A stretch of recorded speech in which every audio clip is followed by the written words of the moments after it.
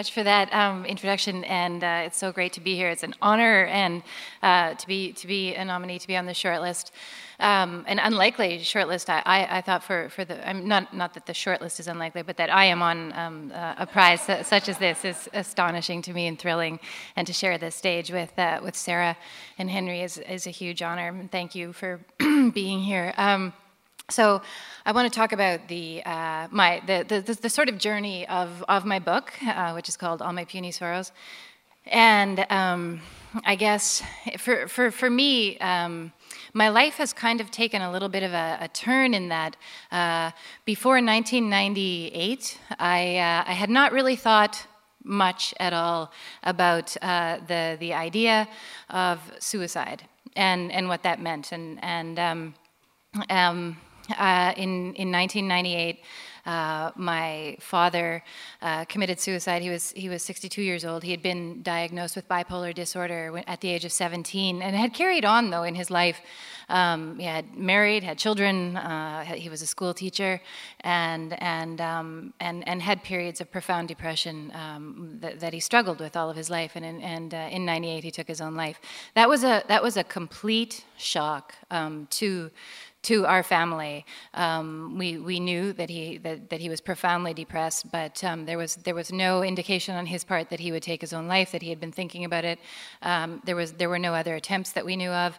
So it was a massive shock to the system, and obviously devastating.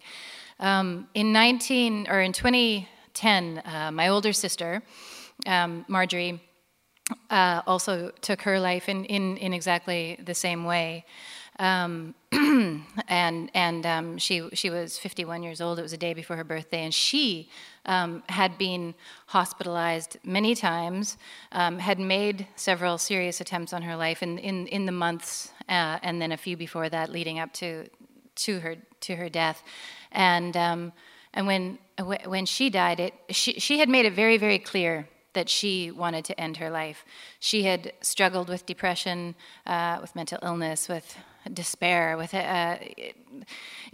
She wasn't diagnosed as having bipolar disorder like my father, but it was a profound clinical depression, and had made it very clear to all of us that she wanted to end it, that she had had enough, that her suffering had become intolerable, and that she wanted to end her life. And yet, of course, my mother, myself, her partner, we all did whatever we could to convince her to live, to want to live, and yet I knew that it was somewhat inevitable, and so in 2010, she had been in and out of the hospital, attempt after attempt, and she was in the hospital. We had begged the doctors, the nurses, not to let her leave the hospital, because we were very, very afraid and very quite certain that she would be successful in killing herself. She was given a day pass to celebrate her birthday, actually, and left, and killed herself. She took a cab from her house to the tracks that ran through Winnipeg, the city where she was living in, and died there. And so after her death, it was not a shock to any of us. It's still a shock. Obviously, it's an incredible loss, but it wasn't as much of as a complete sort of out of left field shock as my father's death had been. For 2 years following her death, and she and I were very close. She was my older sister, my only sibling. She was funny. Nobody made me laugh harder. She was supportive of my, of my life, my messy life, a typical middle-aged woman, divorced, teenage kids, et cetera, fledgling career, whatever you want. And she was always there. And so her loss had a huge impact on me. And for 2 years, I thought, I just won't write again. And that's what I do. I'm a writer. I'm a novelist. And I thought, that's it. I'm done. I'm silence. I have no words left. And in 2012, slowly, these sort of ideas and thoughts and the need to write this book, All My Puny Sorrows, presented itself to me, and I began. And the book is about it's about two sisters, one of whom, Elfrida, the older one, very, very much wants to die, and the younger sister very much wants to keep her alive.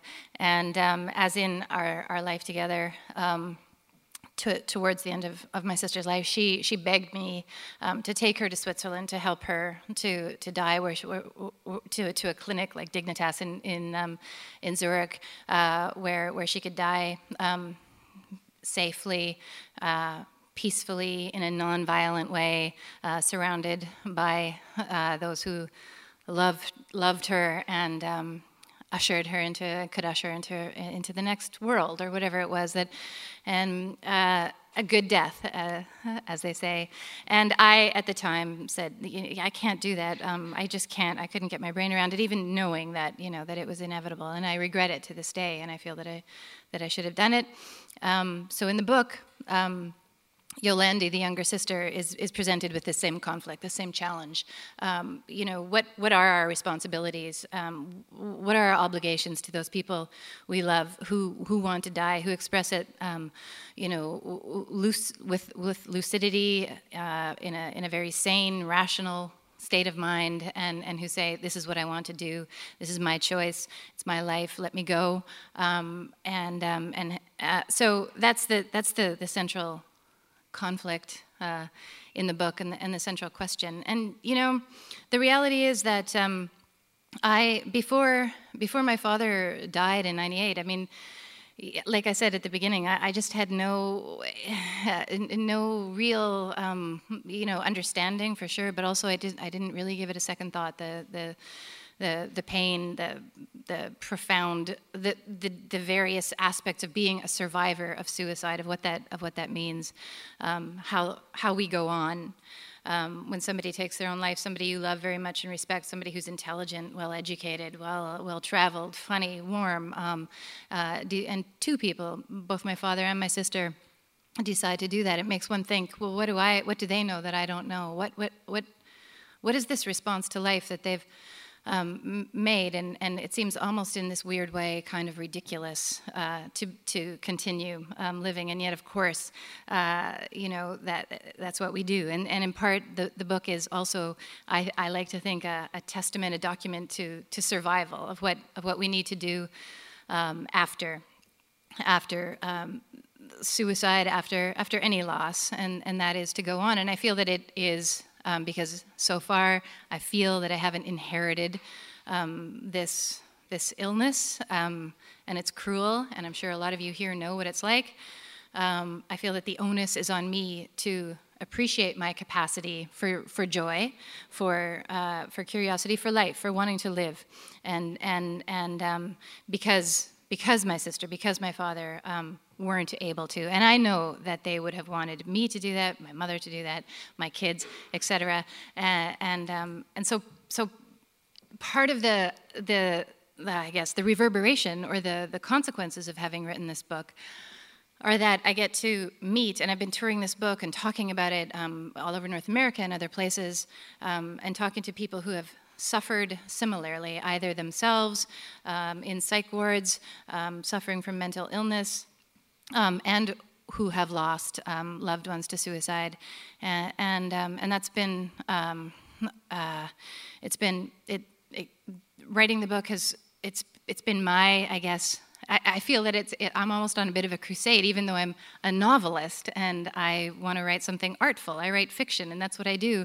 But I feel as though I've sort of, in the process, become a kind of spokesperson for the idea of assisted dying, of fighting or championing the rights of the individual in terms of deciding for themselves how they want to die.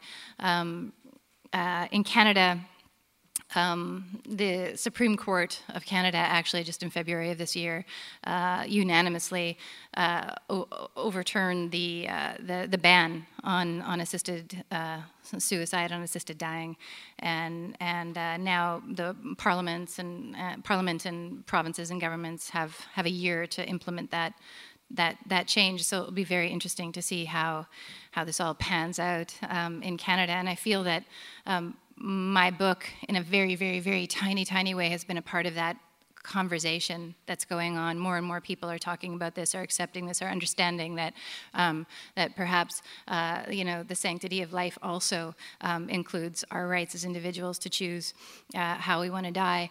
And it was the decision came down too late for my sister, for instance. But for others, if there's a way that they can decide for themselves, when they've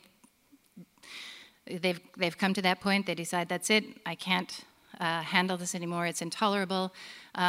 Whether it's psychic pain or physical pain, it's pain.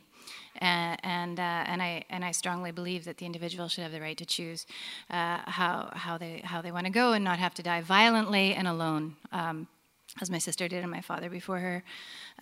So it will be interesting to see how it all unfolds in Canada. I know that there's also that discussion going on here in the UK, and our populations are getting older. I think the baby boomers we've all had so many rights and liberties, really, and choices bestowed on us in the last little while, in terms of how we want to live our lives. And I don't understand why we wouldn't also be able to decide how we want to end our lives. So it's been an interesting journey, certainly a unique book for me in the sense of the conversation that it generates. I wanted to talk a little bit about my background as a Mennonite.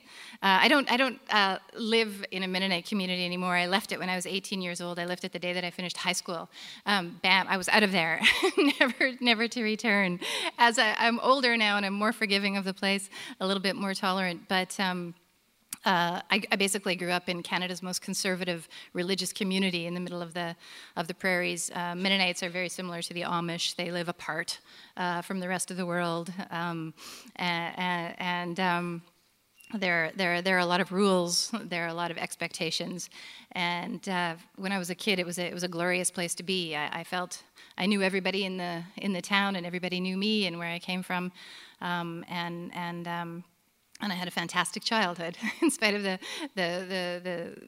illness that my father had, and that manifested itself in him basically removing himself, going to his room for periods of time. My parents protected me from the harsher elements of the community. It's a culture of control, really, with an emphasis on shame and guilt and punishment. There have been studies done amongst the Mennonites. Why are there more Mennonites suffering from depression? I think that's pretty obvious when you put those two things together. The fact that you're damned if you do and damned if you don't. The specter of hell is something that's alive and well in these communities, and the notion that we're born sinners, and that life on earth is meant to be a life of suffering, and there will be a reward for us in heaven. And I've often thought, too, about that component of my family's life, my father and my sister, and whether that contributed to their illness or not. I don't know. I'm not a scientist. I'm not a doctor.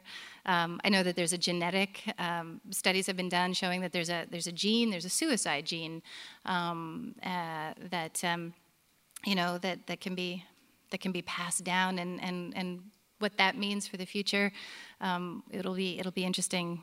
It'll be interesting to see that. Anyway, and ultimately, the book, I like to think that the book, All My Puny Sorrows, is about love. It's about two sisters who love each other very much, and again, what that means in terms of our responsibility as human beings, our responsibility to those that we love, and again, the rights of the individual to make these difficult decisions for themselves. And I really appreciate you listening to me, and I'll carry on my crusade elsewhere and get off the stage and let others talk about their books. And thank you very much.